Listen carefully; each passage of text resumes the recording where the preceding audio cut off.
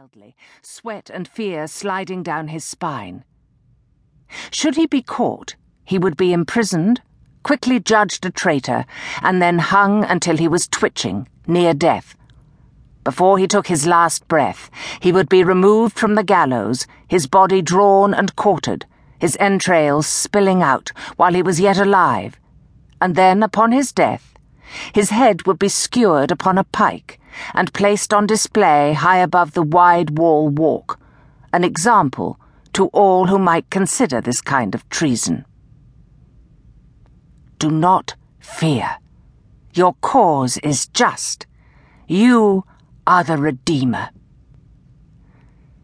Smoke began to fill the hallway, seeping stealthily beneath the doors.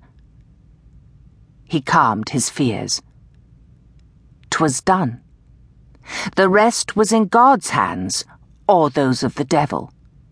He knew not which, nor did he care.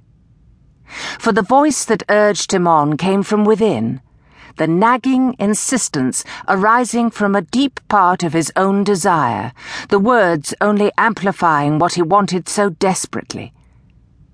And yet he heard them as surely as if someone had whispered them against his ear.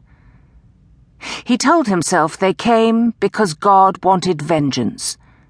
He was but the servant. Unless it wasn't God who spoke so intimately to him. Unless it was a demon, or even Satan himself. He glanced around the arched ceiling of the hallway, breathing shallowly, as if expecting an angel of darkness to swoop down before him as the smoke rose in thin, evil wisps. Yet no apparition appeared. Whether the voice he heard was from heaven or hell, the deed was done. Redemption, and vengeance, were at hand. At last. At the end of the corridor, he tossed his torch onto the floor, and then swept rapidly down the stairs, his footsteps making no sound as he eased out of the keep and into the black, moonless night. Soon someone would rouse. Soon an alarm would sound. Soon it would be over. And justice, at long last, would be served. Chapter 1. Castle Callan, January the 12th, 1289. Morwenna moved upon the bed. Her bed, or another's? Lifting her head, she saw the glowing embers of the fire, red coals casting golden shadows upon the castle walls. But what castle? Where was she? There were no windows, and high above the walls, past creaking crossbeams, she spied the night sky, dozens of stars winking far in the distance. Where was she? In a prison? Held captive in an old, forsaken keep whose roof had blown away? Morwenna!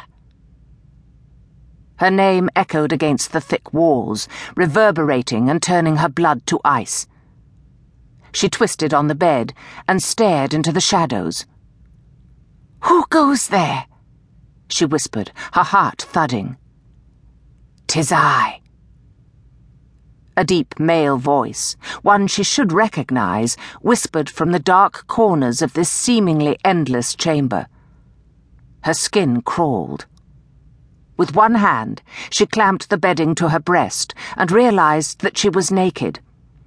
With the other hand, she searched the bed, fingers scrabbling for her dagger, but it, like her clothes, was missing. "Who?" she demanded. "Don't you know?" Was he teasing her? "Nay, who are you?" A deep chuckle from the gloom. "Oh, God." "Carrick?" she whispered, as he appeared, stepping into the light, a tall warrior with broad shoulders, deep-set eyes, and a chiseled chin. She couldn't trust him. Not again. And yet a thrill